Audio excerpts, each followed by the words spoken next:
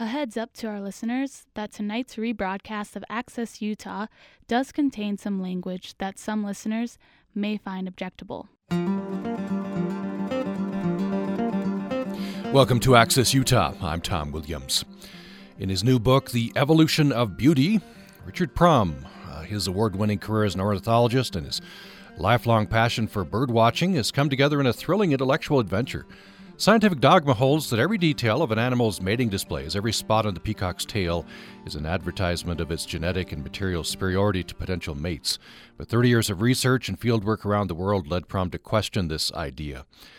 Many traits struck Prum as outlandishly unlikely to provide practical information. His search for answers led him to a little-acclaimed theory of Darwin's aesthetic mate choice, or the taste for the beautiful. Darwin proposed that choosing a mate for the mere pleasure of it creates an independent engine for evolutionary change. The book is The Evolution of Beauty, How Darwin's Forgotten Theory of Mate Choice Shapes the Animal World and Us. Richard O. Prum is William Robertson Co-Professor of Ornithology at Yale University, Head Curator of Vertebrate Zoology at Yale Peabody Museum of Natural History. He's winner of the MacArthur and Guggenheim Fellowships and helped discover dinosaur feathers and their colors. You can find him at prumlab.yale.edu. And Dr. Prum, welcome to the program. Thank you. It's a pleasure to be here. Welcome. We thank you for being with us. Very interesting book. I want to start just briefly looking at a little bit of your biography. You write about yourself in your introduction. Must have been a very interesting kid in Vermont. You say you got a pair of glasses. That led you to a lifelong obsession with birds and a lifelong birder.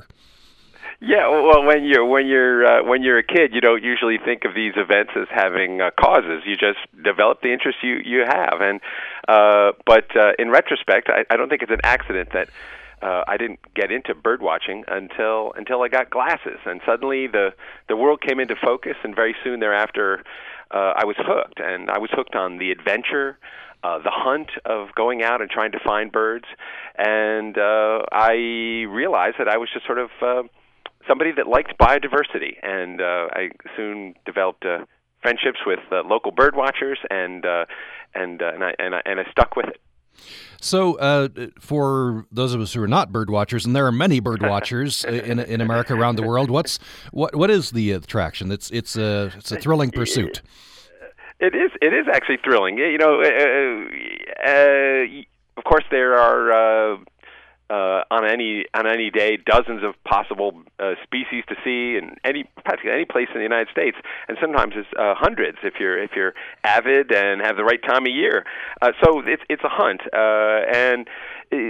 but what's of course lovely about it is that every bird is a quiz.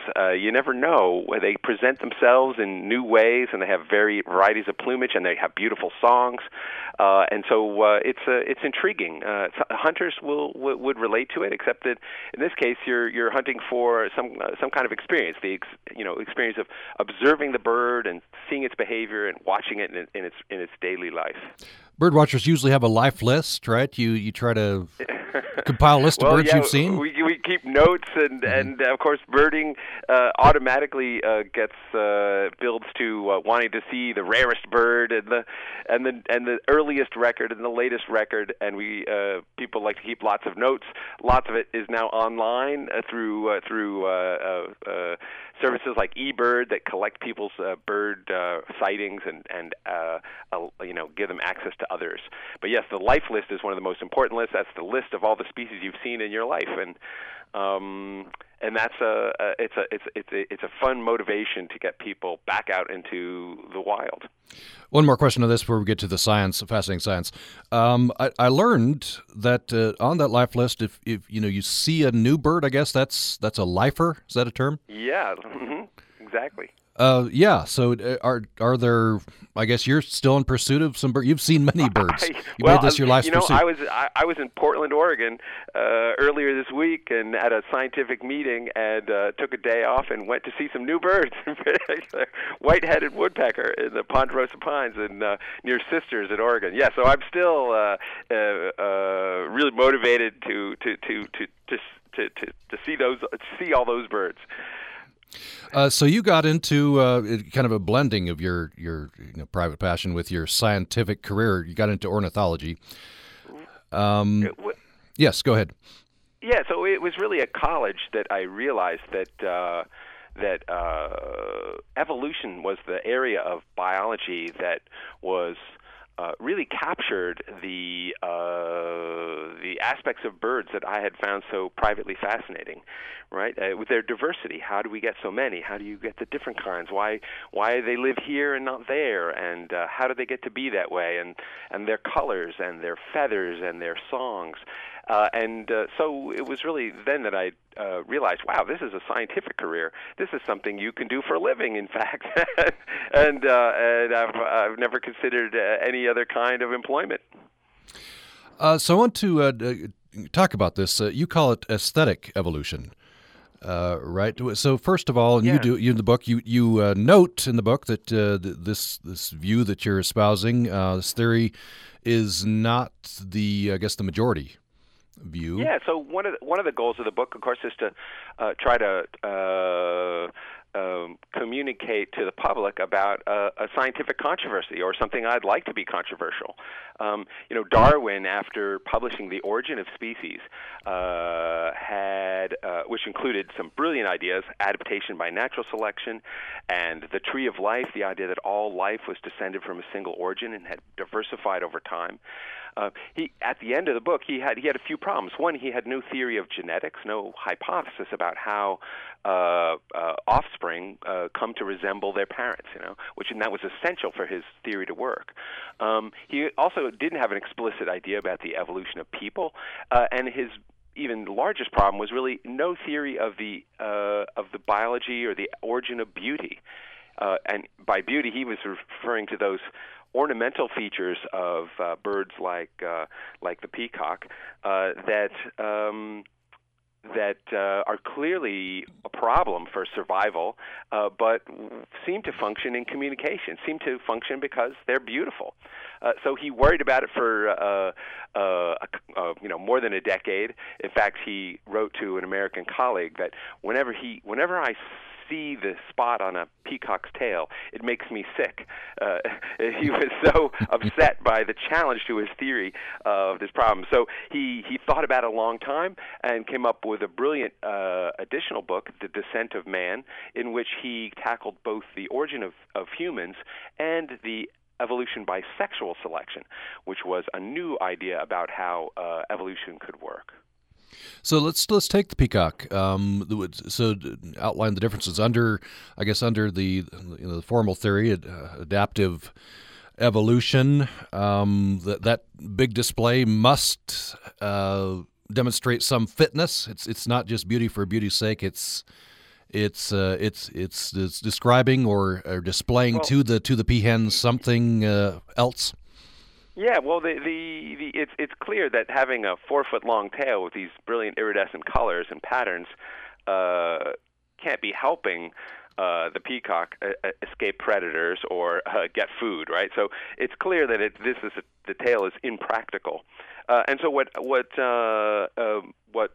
Darwin hypothesized was that the tail evolves because it functions in communication, in particular in sexual communication. That is, if females have the opportunity to choose their mates, and they choose the mates with the tails that they like, he hypothesized that the tail evolves through this process of mate choice or sexual selection by mate choice. So this, instead of being evolution of the survival of the fittest, this was evolution of the most beautiful. And he stated this explicitly in terms of the aesthetic experiences of the observers. So he described these ability to choose the right tail or the best tail as an aesthetic faculty. He described birdsong as having the ability to charm the females. And so he used the language of aesthetics, the language of art, and of the human experience of beauty to describe the way birds evolve and many other animals. Why did Origin of the Species continue to be influential while Descent of Man, some of the ideas there declined? Well, Darwin's hypotheses about sexual selection were at least partly adopted immediately. He proposed two mechanisms of sexual selection. One was male-male competition, combat, and this would give rise to the evolution of armaments like antlers or large body size. This hypothesis was a winner and was immediately adopted, and I think actually contributed greatly to the notion of the overall logic of evolution itself. However, his idea about mate choice, mostly female mate choice, was roundly criticized and rejected almost universally at the time, and was really considered to be one of Darwin's great mistakes. The way in which that happened was that people couldn't imagine that animals had the cognitive capacity, the brains, if you will, to make choices. They also were quite put off by the notion that female choice in general was a force in the evolution of nature. So some of the critiques were explicitly misogynistic. One early reviewer described the idea of female mate choice as vicious feminine caprice. And the idea then was vicious was a word that meant full of vice. So there was a sort of a whiff of immorality to Darwin's idea. So this was rejected by most of the scientists at the time, including Darwin's great supporters. For example, Alfred Russel Wallace was a Victorian naturalist and the co-discoverer of adaptation by natural selection. But he was a great critic of Darwin's view of mate choice, and in particular, he hypothesized that if there were any possible ornaments, the only way they could work would be to express objective information, that is true and honest information about quality of the mate, and therefore this would therefore be a kind of adaptation. The female would be would be selecting the very best mate, and that would give rise to a kind of mate choice that was merely a sort of natural selection. This was the idea that ended up killing natural selection for about a century, and when it was brought back into the fold of science in the 70s and 80s, is the idea that came to characterize the way we think about sexual selection today, as a kind of natural selection and merely as one more adaptive process. So this is the reason this was suppressed or gone away from. One of the reasons you're saying is the Victorian sensibilities?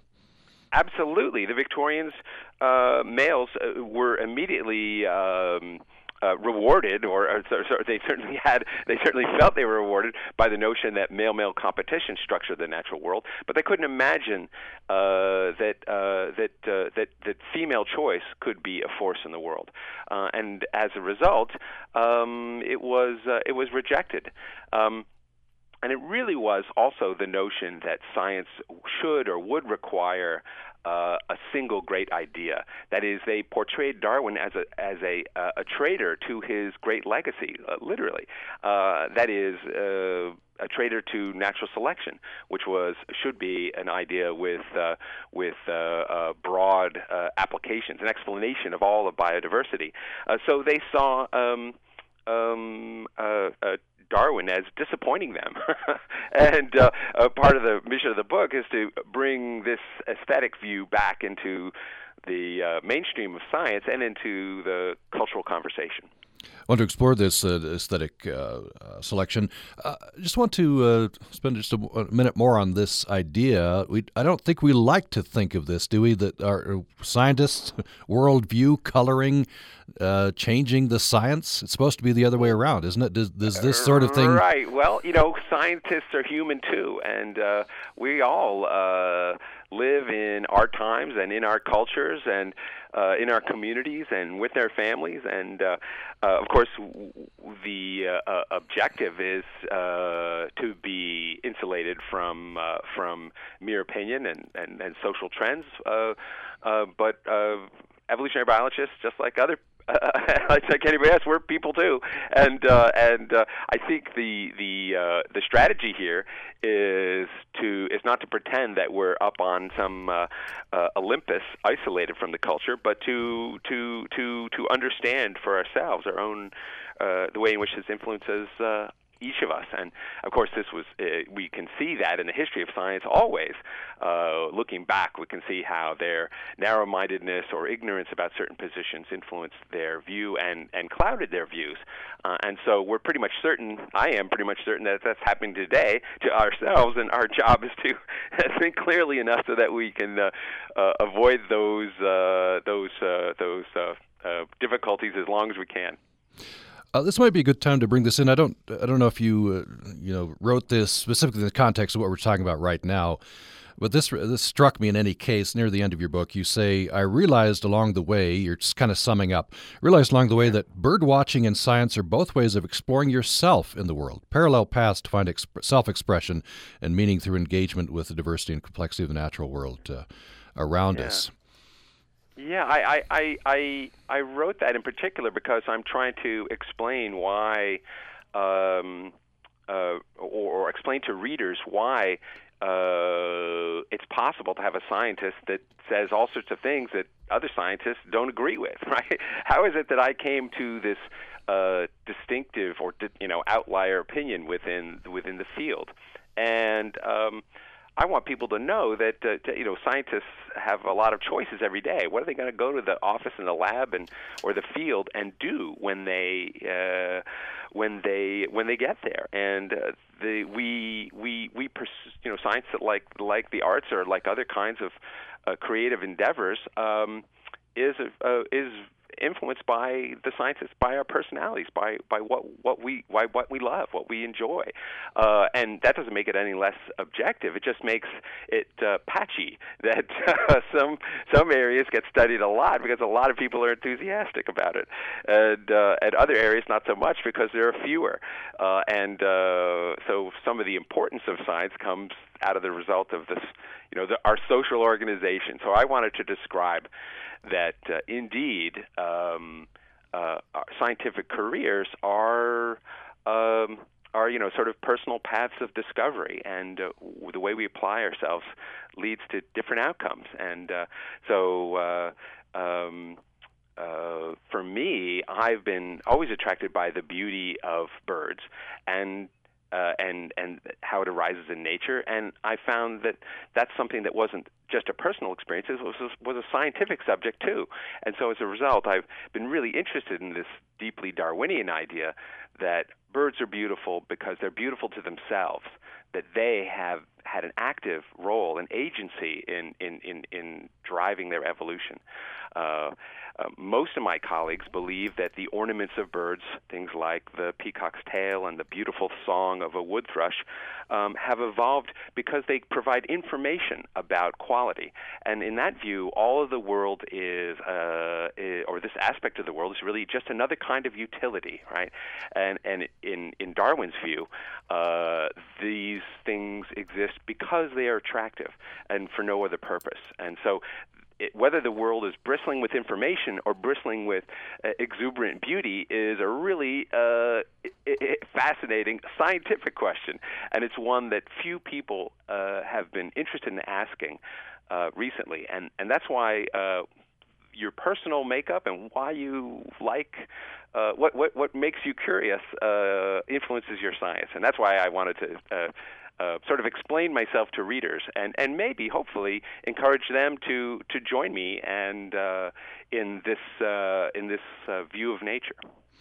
We'll take a break here soon. We'll come back. I want to get some specific examples. You cited many examples and some fascinating science here to support your central thesis here. The book is The Evolution of Beauty: How Darwin's Forgotten Theory of Mate Choice Shapes the Animal World and Us.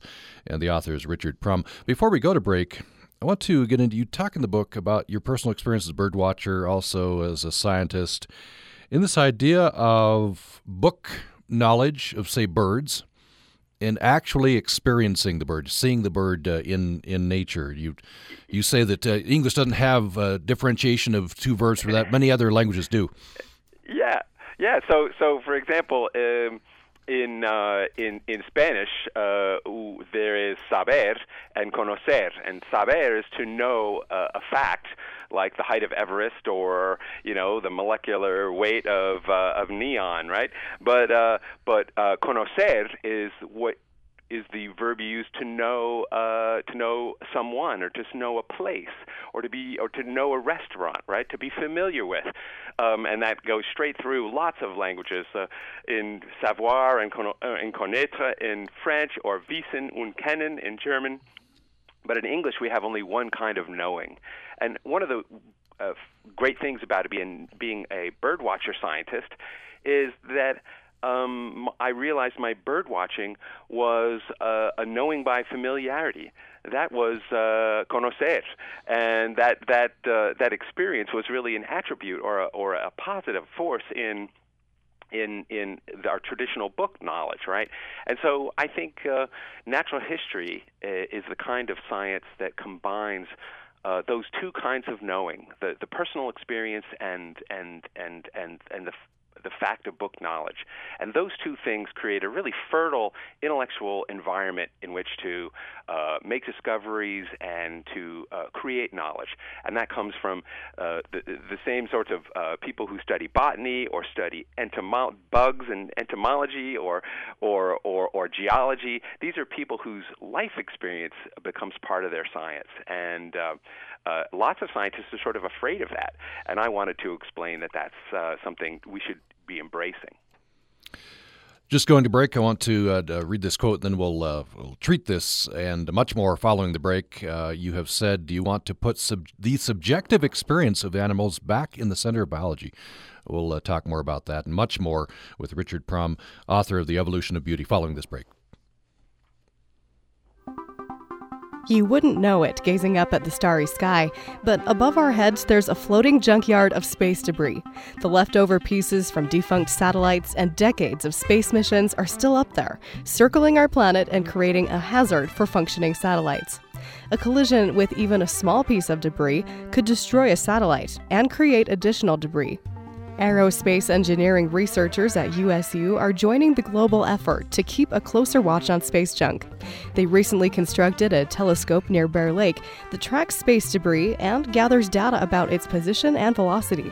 The data will help researchers improve the theories and technologies used to monitor orbital debris.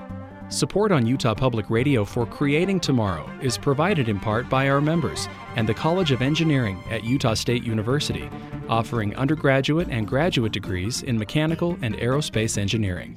More at engineering.usu.edu. This is Ted Twinting, and I am a development officer with Utah Public Radio. Underwriting with UPR allows you and your business to capture the attention and ears of informed, educated, and savvy consumers across the state of Utah. To learn more about becoming a sponsor with UPR, call our development team at 435-797-3141.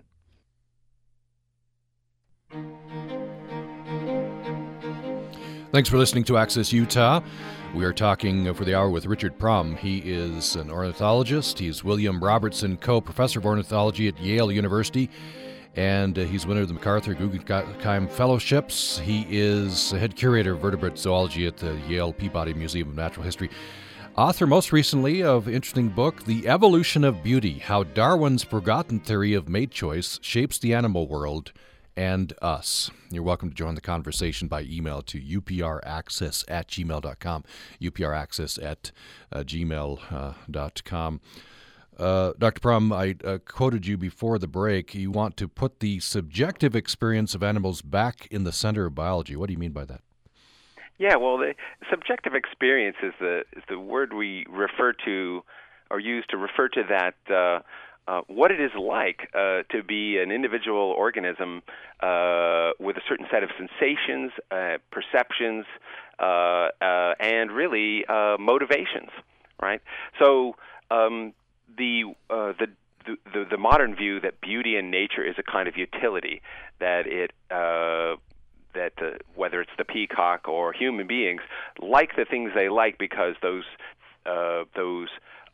attributes are objectively better, really gives the idea that we don't need to unwrap what animals are really thinking, what they're really feeling, what they're really perceiving.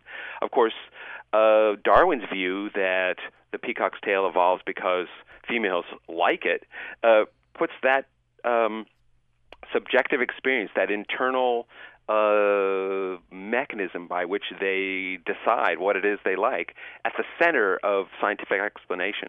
So the honest advertisement view, the view of beauty as a kind of utility, really means we don't have to unpack what animals really want. We know that what they want is the best, mere improvement. It's got to be about the best. But if animals are preferring the tale or the song based on what they like, then that means that they're agents in their own evolution. They're independent players, if you will.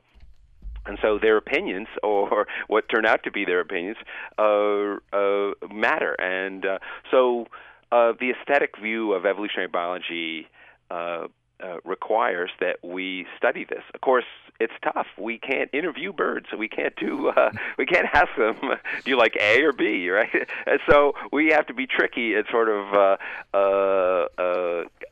get around to it in indirect ways. Of course, the history of biology is such that people have been very hesitant to associate to animals or any kind of higher cognitive abilities. But certainly all of ornithology and animal behavior have gradually been understanding the real complexity of the cognitive evaluation mechanisms that animals have. So although people don't criticize animals as not making choices anymore, or scientists don't, they still are uncomfortable with examining what's going on inside the head of birds. And even though it's a hard problem, I think it should be a central, or it is a central problem in evolutionary biology. I want to have you describe for me some of the fascinating birds that you describe in the book, but I want to set this up this way. You say in your introduction you have a problem, scientific problem. You go on to say that this view is right now somewhat a minority view, but I just want to read this. This is some good writing. You say that these traits that the male birds have, it's mostly males that have the coloring, the plumage, and so forth. Functions like a birdie internet dating profile, providing multiple pieces of information that a discerning female bird of paradise needs to know. Who are his people? Does he come from a good egg? Was he raised in a good nest? Does he have a good diet? Does he take care of himself? Does he have sexually transmitted diseases, et cetera, et cetera? According to this biomatch.com theory of ornament, beauty is all about utility. Of course, you're pushing back on that view, right? Right, exactly. And to me, a world that is filled with lots of different aesthetic communities that are making essentially exuberant fashion choices is completely different from the one in which it's a grueling set of data that are being used to gain personal and individual advantage. And to me, it really matters what the world is like. And I think that biologists in their enthusiasm have been pushing this biologymatch.com profile idea beyond its limits, and that really the scientific trend, I hope, will shift in the other direction. So you write in the book about, and you have some beautiful pictures here as well. By the way, again, the book is The Evolution of Beauty. We're talking with the author, Richard Prum. Club-winged manakins sing with their wings. Yeah, this is a bizarre bird in a family that I've spent many decades studying. Manakins are small chickadee-sized birds that feed on fruits and berries. They live in Central and South America in the forests. And because the females feed their young on fruit, they can get by with just one parent because fruit wants to be eaten, right? Unlike insects, which don't want to be eaten. So if you can feed your babies fruit, you have an easier life of it. And so since the females do all the nesting, they can select which mate they prefer. And as a result, the males have evolved these elaborate dances in aggregations or arenas where it's called a lek. So these lek-breeding birds have these unusual colors and dance behaviors. The club-winged has a specially innovative way of advertising itself. It sings beautiful multi-note song that sounds sort of like pick, pick, wang, sort of an electronical feedback sound, and they actually create the sound with their wing feathers. It's a very innovative way to sing, and it's very unusual. It's evolved as a result of female choice for those males with the songs that they like, and in some species that's evolved to be very snapping sounds that sound like like a firecracker, just pop, pop, pop. But in this species, it's actually become a piece of sound or a tune. It has a very specific frequency.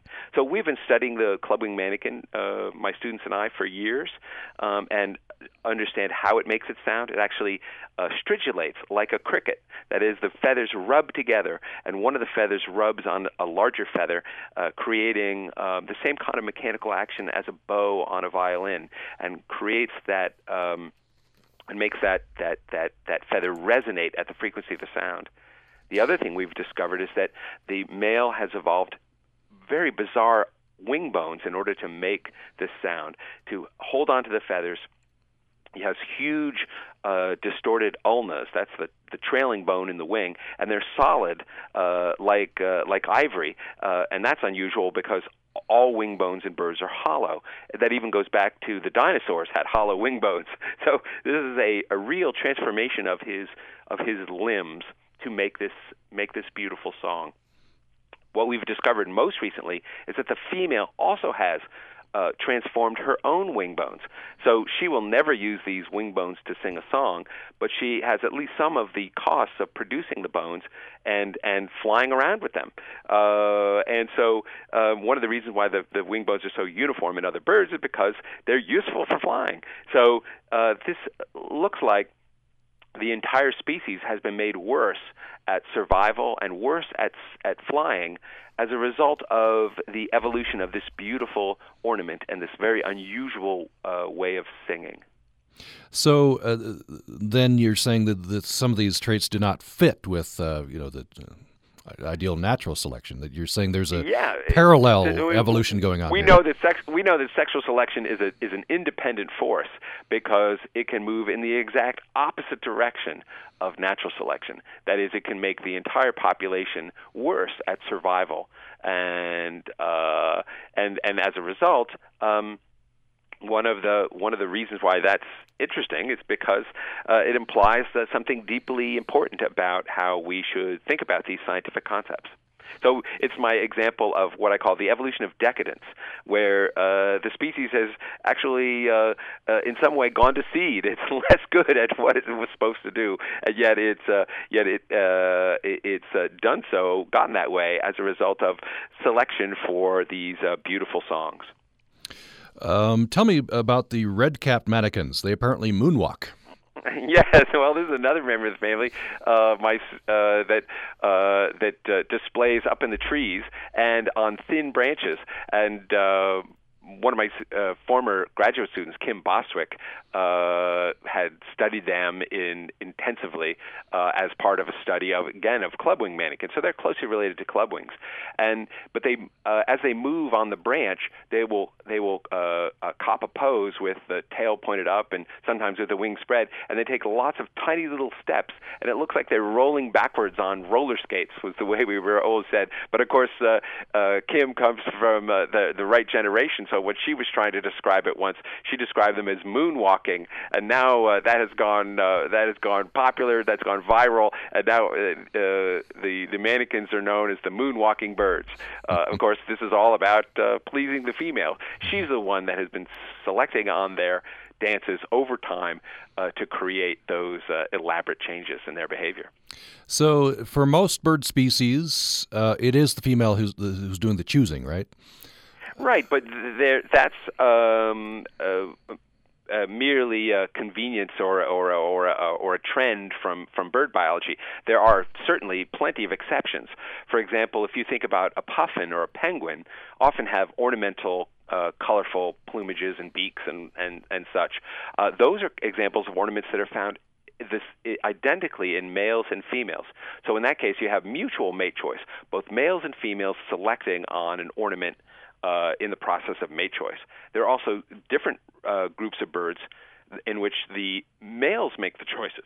So, for example, birds called jacanas, which have very long toes and walk on lily pads and marshes throughout the tropics in the New World and Old World, and also the phalaropes, which are shorebirds that nest way up in the Arctic. In these cases, the females establish a territory and then attract multiple males to them.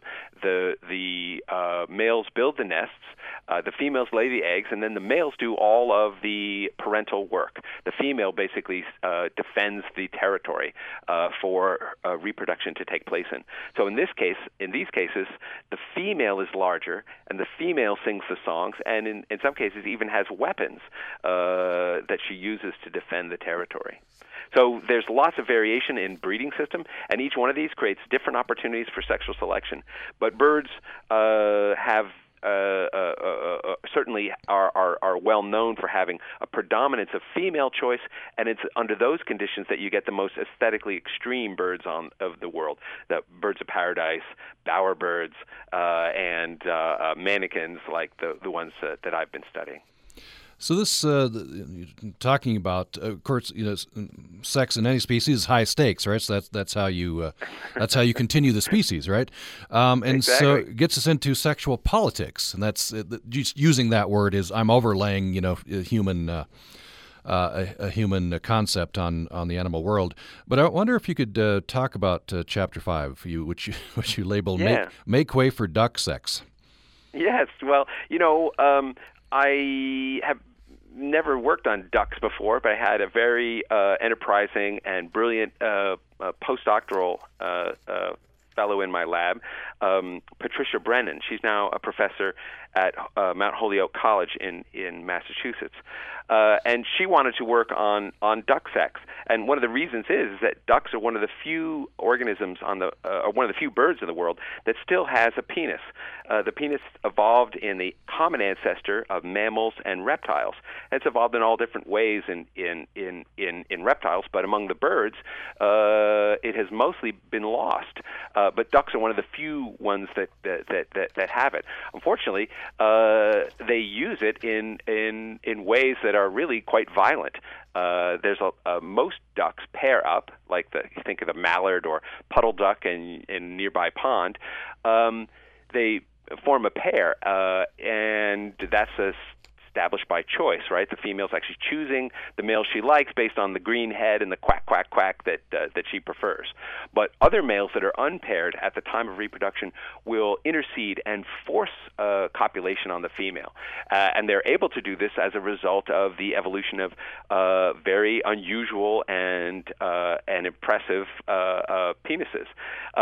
This has been known in the literature, and actually the largest penis for any vertebrate animal is for its body size is a duck, but wasn't explained before. But what Brennan understood was curious to find out is what's going on inside the female. And what she discovered was that in species where forced copulations, these kind of violent copulations occur, the female has evolved a vaginal morphology that prevents intromission, prevents entry completely into the reproductive tract. And the result is that even despite sexual violence, the female duck can control whether her offspring are fertilized by choice or by sexual coercion. The result is these vaginal structures imply that freedom of choice matters to animals, right? That is, there's an evolutionary consequence of getting what you want or being forced, and that's a fascinating discovery. So what we really have discovered is that sexual autonomy matters to animals. Right? It's not a political theory invented by suffragettes and feminists in the 20th century and 19th centuries. It's it's an evolved feature of social sexual species, an evolved response to sexual violence in the natural world. and that's a fascinating place to have ended up some years later. Interesting. Yeah. You describe it as a kind of a sexual arms race, right?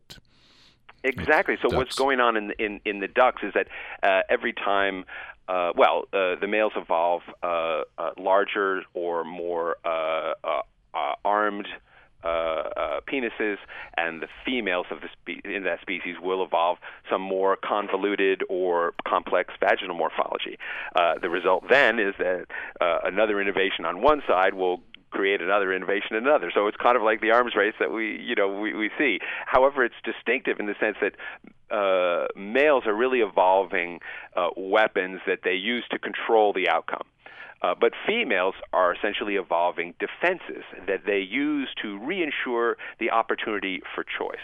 So it really isn't a case of a strict arms race, because you have one pacifist side and one aggressive side, right? But females are successful. It turns out that these vaginal morphologies are capable of excluding fertilization in 98% of the forced copulations.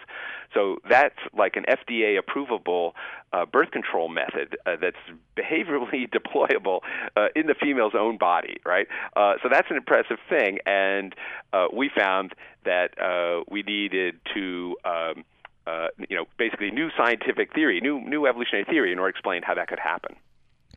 Let's take another break. When we come back, we'll have to be careful in the transition, having just talking about violent duck sex, but we will take a brief stop at apes and then have implications, which Dr. Prum writes about in this book, to human evolution. The book is Evolution of Beauty, How Darwin's Forgotten Theory of Mate Choice Shapes the Animal World and Us. More following this break. I'm Stephen Dubner. On the next Freakonomics Radio, why so much nutrition science gets overturned. Nutrition studies are not very robust compared to many other fields in biological science. So what should we eat? And should sugar be banned? That's next time on Freakonomics Radio. Join us this morning at 10 on Utah Public Radio. Programming on Utah Public Radio is made possible in part by our members and the Logan Downtown Alliance, presenting the overall start of the 2017 Larry H. Miller Tour of Utah in downtown Logan, July 29th to the 31st. Information on the event and locations and times are available at logandowntown.org.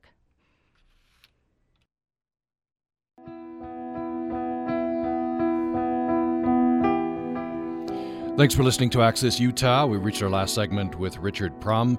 He is an ornithologist at Yale University, author most recently of The Evolution of Beauty, How Darwin's Forgotten Theory of Mate Choice Shapes the Animal World and Us.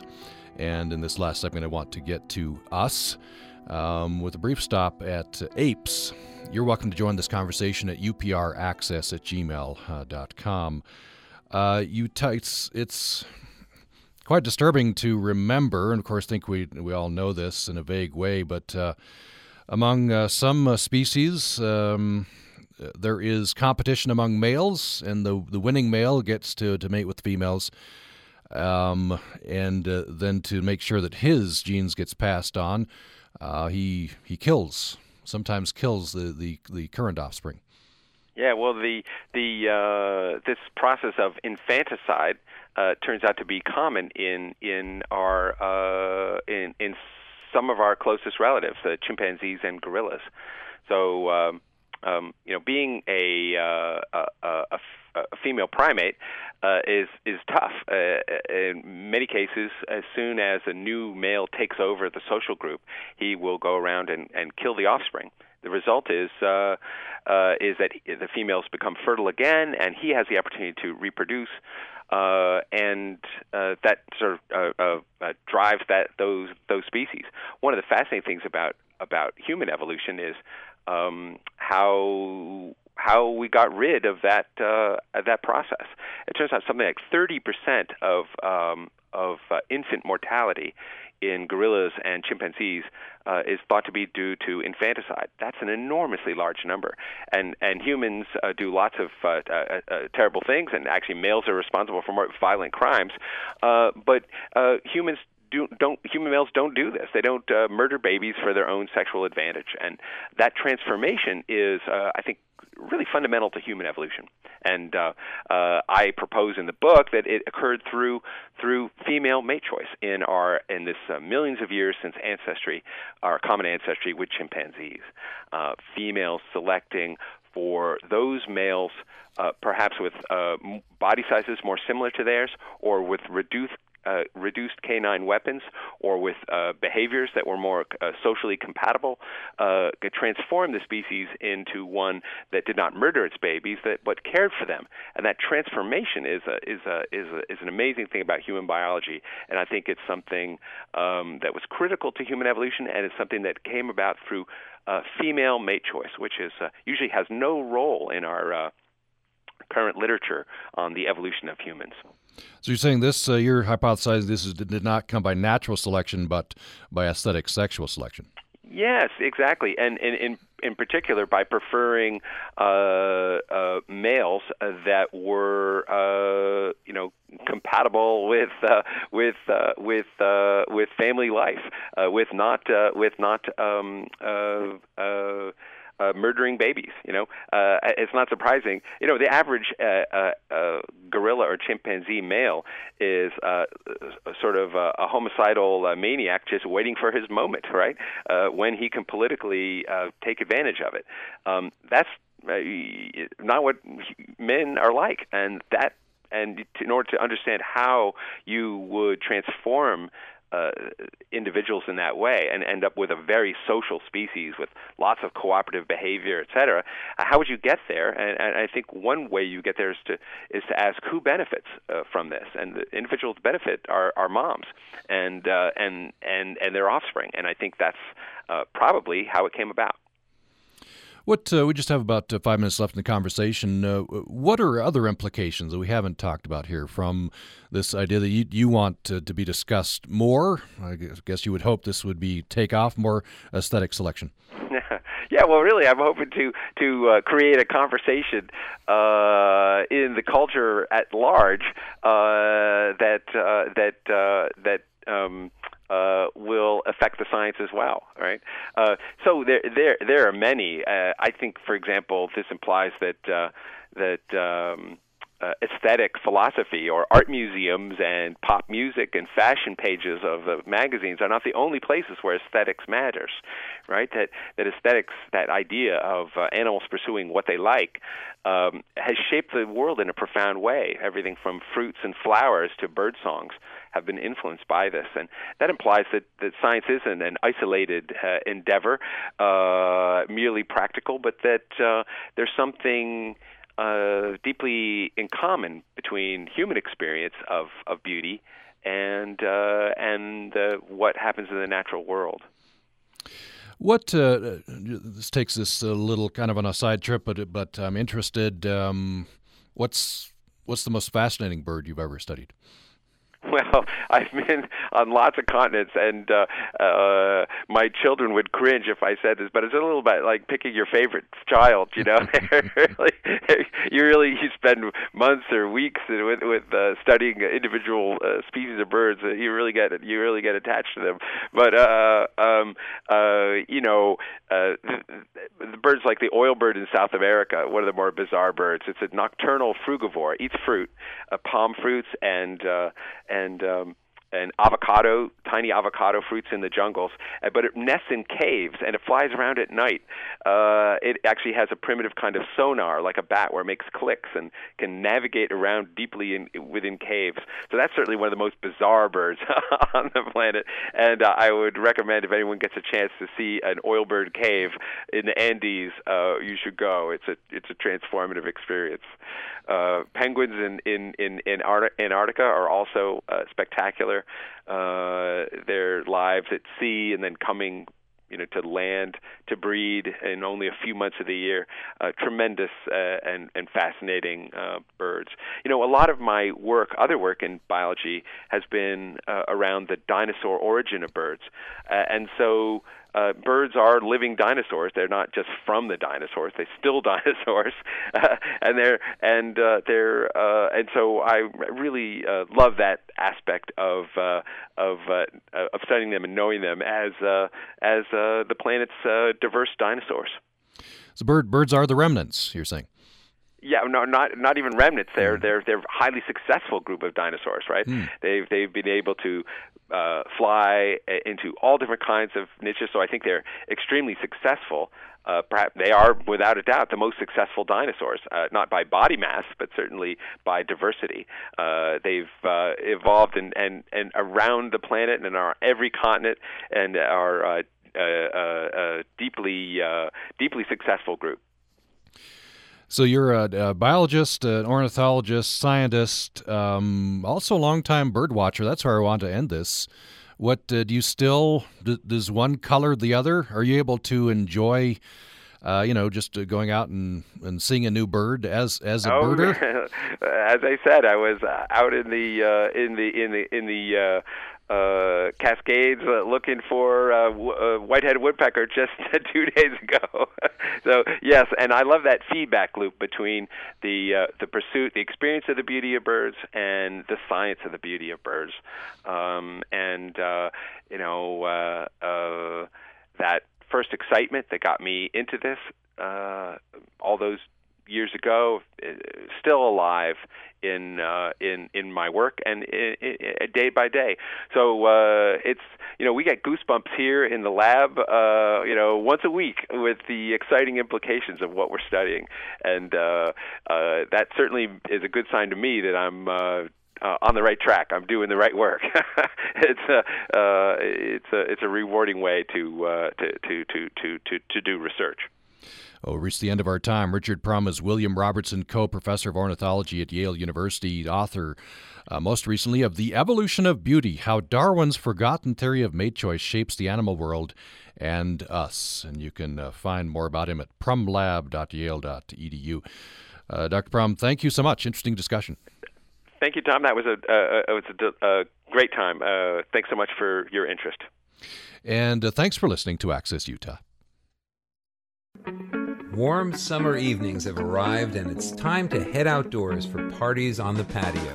And we've got the perfect soundtrack for your gathering: Jamaican reggae, Congolese soukous, and Caribbean zouk for dancing or just hanging out. I'm Dan Storper. And I'm Rosalie Howard. Join us for Summer Party, the next Putumayo World Music Hour. Join us Friday night at 10 on Utah Public Radio. I'm Christy Ocken, one of the Access Utah producers for Utah Public Radio. We produce extraordinary shows for our UPR community, following fascinating ideas, important issues, and compelling stories. Access Utah is also a program that listens to you. If you have comments, story ideas, or questions for any of us, we'd love to hear them. Please email us at upraccess@gmail.com or call us at 1-800-826-1495. You can also share ideas with us on social media. Follow and post on our Access Utah Facebook and Twitter page. Just be sure to include the hashtag #IamUPR. And thank you for listening.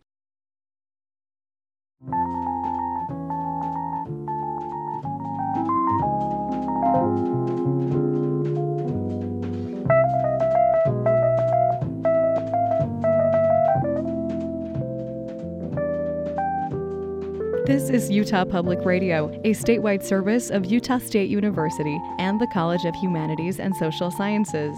KUSR Logan, KUSK Vernal, KUSL Richfield, KUST Moab, KCEU Price, KUSU-FM Logan, and UPR.org.